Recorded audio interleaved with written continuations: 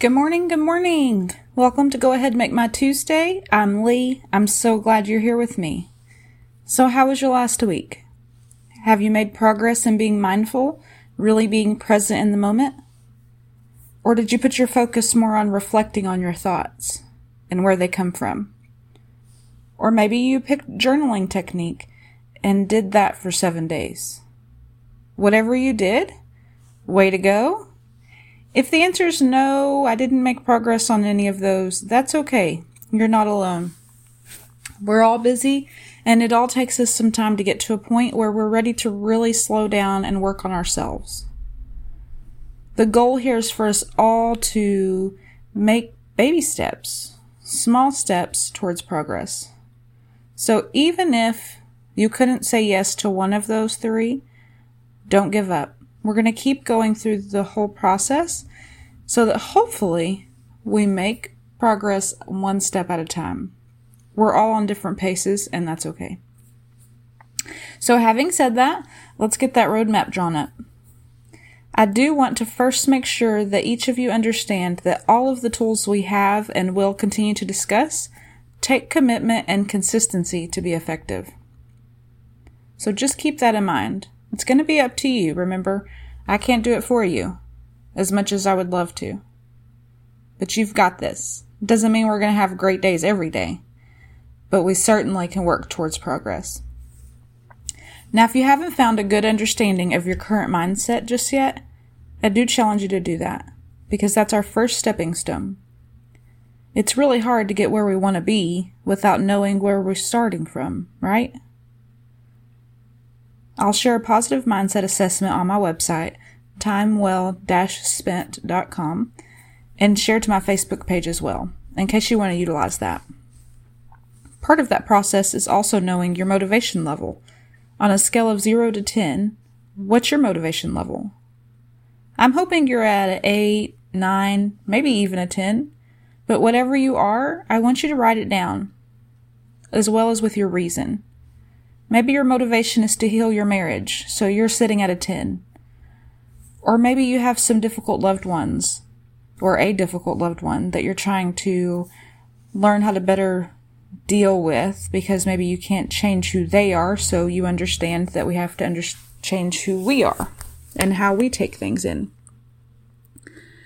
Everyone's initial reason for motivation is different.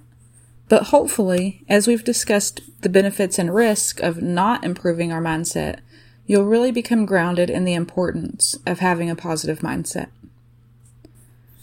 Okay, so we can all do step 1 today, right? Reflect on your current mindset, what your motivation level is, and why. But really being honest with yourself. So step 2 is addressing the immediate arrival of troubling thoughts. So the minute that troubling thought pops in our head, our primary objective is to concentrate on 5 key factors that will progressively reduce our emotional response. Emotional response is what increases our stress. So we definitely want to make sure we get that under control. First step, we're going to be aware of distressing thoughts or situations. This is an important aspect of mental health and well-being. It involves recognizing and acknowledging when you're experiencing distress, whether it be in the form of negative thoughts, challenging emotions, or difficult circumstances. So some key points about awareness in relation to distressing thoughts or situations. Definitely, awareness begins with recognizing and acknowledging when you are experiencing that distress. That may involve being mindful, again, of your thoughts, emotions, and physical sensations. Noticing when we get discomfort or feel uneasy. We also need to normalize distress. It's important to understand that experiencing distressful thoughts or situations is a normal part of being human. Everyone goes through challenging times, and it's okay to feel overwhelmed or upset. So normalize distress can help reduce self-judgment and encourage self-compassion. Remember, we need to have some grace with ourselves. We also want to make sure we can identify triggers. Developing awareness involves identifying the triggers or underlying causes of distressing thoughts or situations. This could include certain people, places, events, memories, or even patterns of thinking that contribute to your distress. By recognizing these triggers, you can begin to address them more effectively.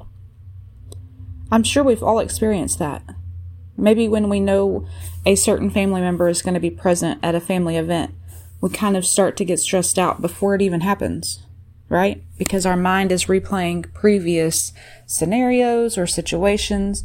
So knowing what our triggers are, for some people it's certain places. So again, knowing what those are, determining, is it something I can avoid? Or if it's not, how can I prepare myself mentally for that before going into it? Practices like mindful meditation and self-reflection can enhance awareness of distressing thoughts or situations. Mindfulness involves intentionally paying attention to the present moment without judgment, which can help you observe your thoughts and emotions more objectively.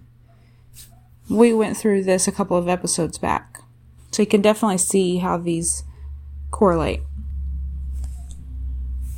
Awareness of distressing thoughts or situations can also lead us to recognize when we need support. It's okay to need help.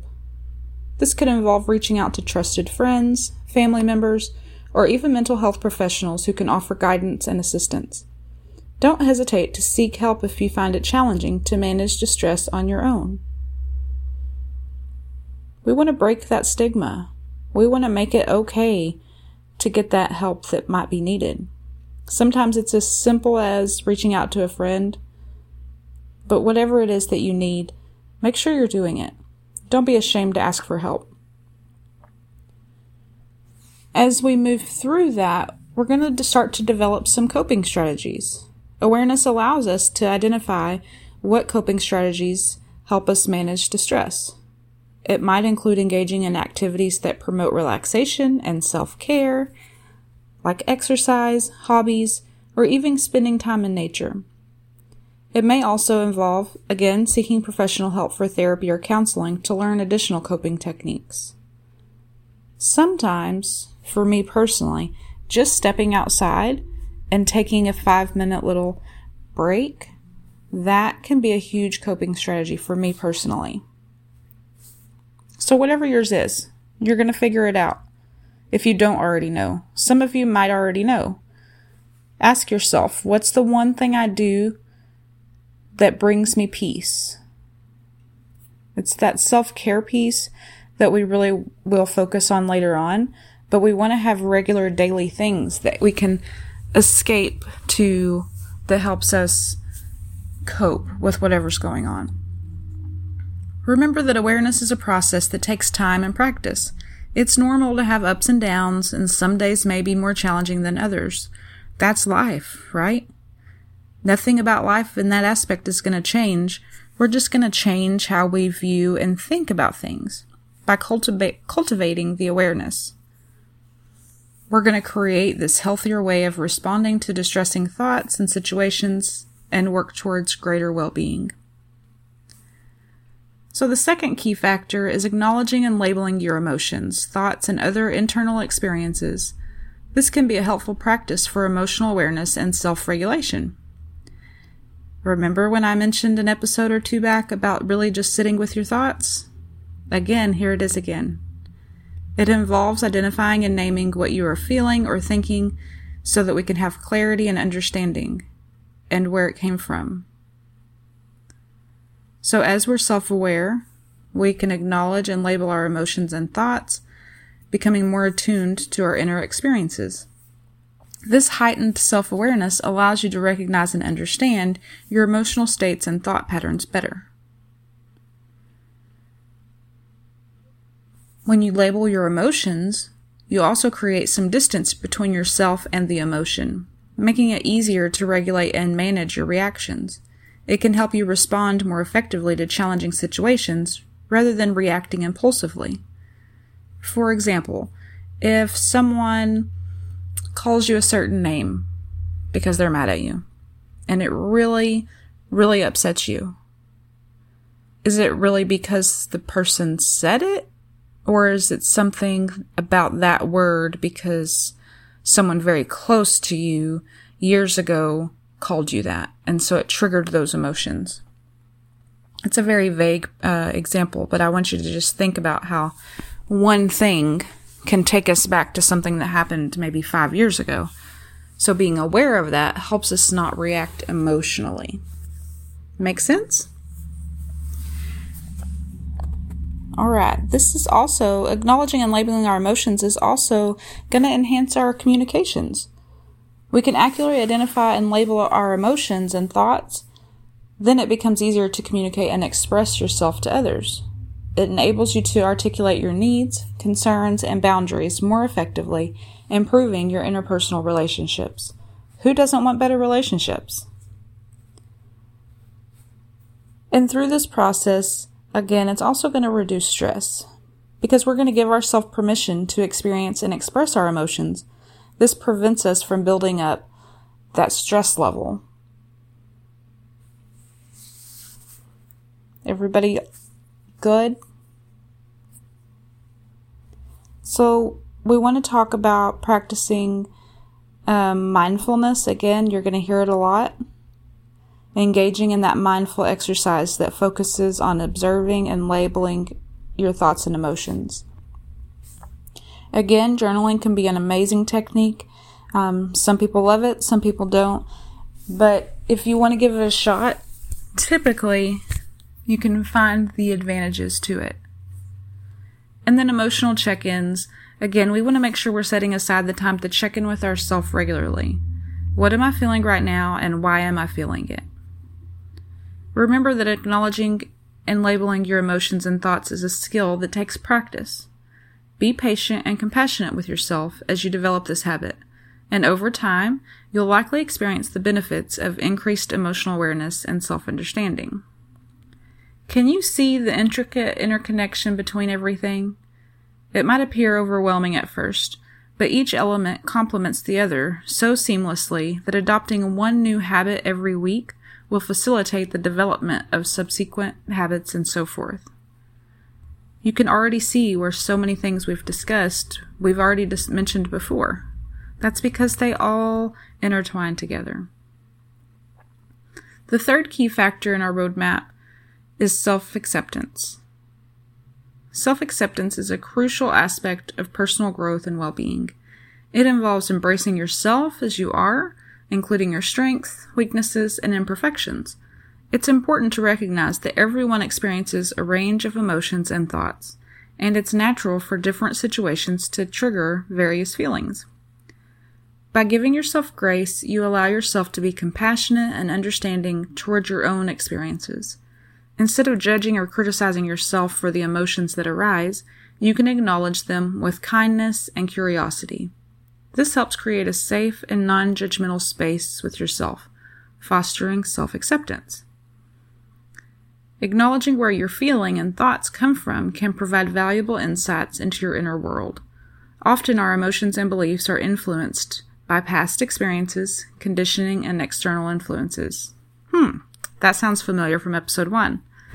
Understanding the roots of your emotions can help you navigate them more effectively and more conscious choices about how to respond to certain situations. Remembering that self-acceptance is a lifelong journey. It might not always be easy, but by practicing self-compassion, not judging, and being self-aware of ourselves, we can cultivate a greater sense of acceptance and foster personal growth in ourselves. That's what we're here for, right? All right.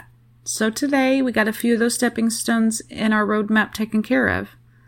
I hope you join me back next week as we continue building our roadmap. Don't forget, like, share, and follow, and watch for that positive mindset assessment, or send me a message and I'll email it directly. Or better yet, head over to timewell-spent.com and subscribe to my weekly newsletter. I'll see you next week, and go ahead, make my Tuesday.